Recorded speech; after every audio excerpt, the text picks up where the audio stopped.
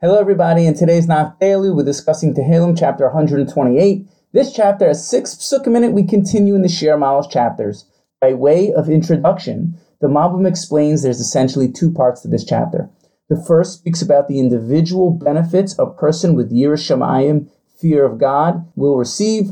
The second part is about the national blessings and benefit our nation will receive when we have proper Yiras Shamayim. Now for the first part of the parak. The author explains some of the benefits of having Yiras Shamayim are being happy and enjoying the fruit of your labor. Obviously, the pleasure of earning something on your own is much greater than the pleasure of a free handout. Another benefit of having Yiras Shamayim is increased marital harmony and having fine children. Now, in the second part of the chapter, it relates the national benefits are our nation will return to Eretz Yisrael and see the good fortune of Yerushalayim. Additionally, Am Yisrael will merit to raise generations living in Eretz Yisrael. Ultimately, our nation will be b'shalom. Now for the highlight pasuk. In verse 2, it says, Yagia kapecha tisochel ashrecha v'tov lach. When you eat the labor of your hands, you are praiseworthy, and it is well with you. A very well-known Mishnah in Pirkei Avos, Parak 4, Mishnah 1 says, based on our pasuk, Eizehu ashir hasamech b'chelko. Who's considered rich? Who's happy with their lot in life? Ashrecha ba'olam hazeh v'tov lach la'olam haba. You'll be praiseworthy in this world, and it'll be good for you in the next world. So many times we fall into the trap of not being happy with what we have. It's so easy to look outside ourselves and become dissatisfied with our lot in life.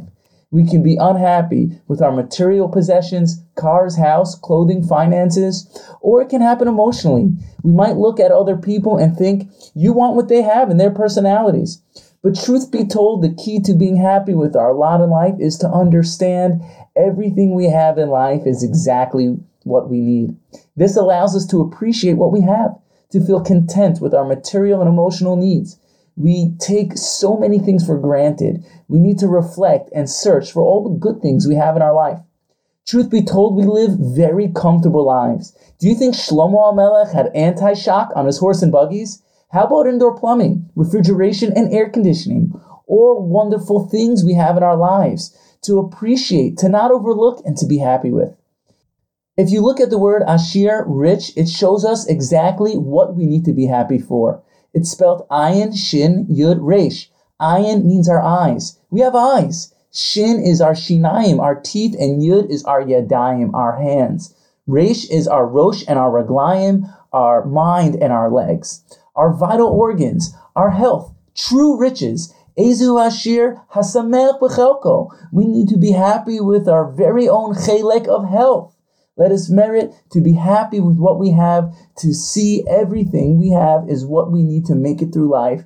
This way, it'll be good for us in this world and the next. Stay tuned for the next episode of Nach Daily. We'll be moving on to Tehillim chapter 129.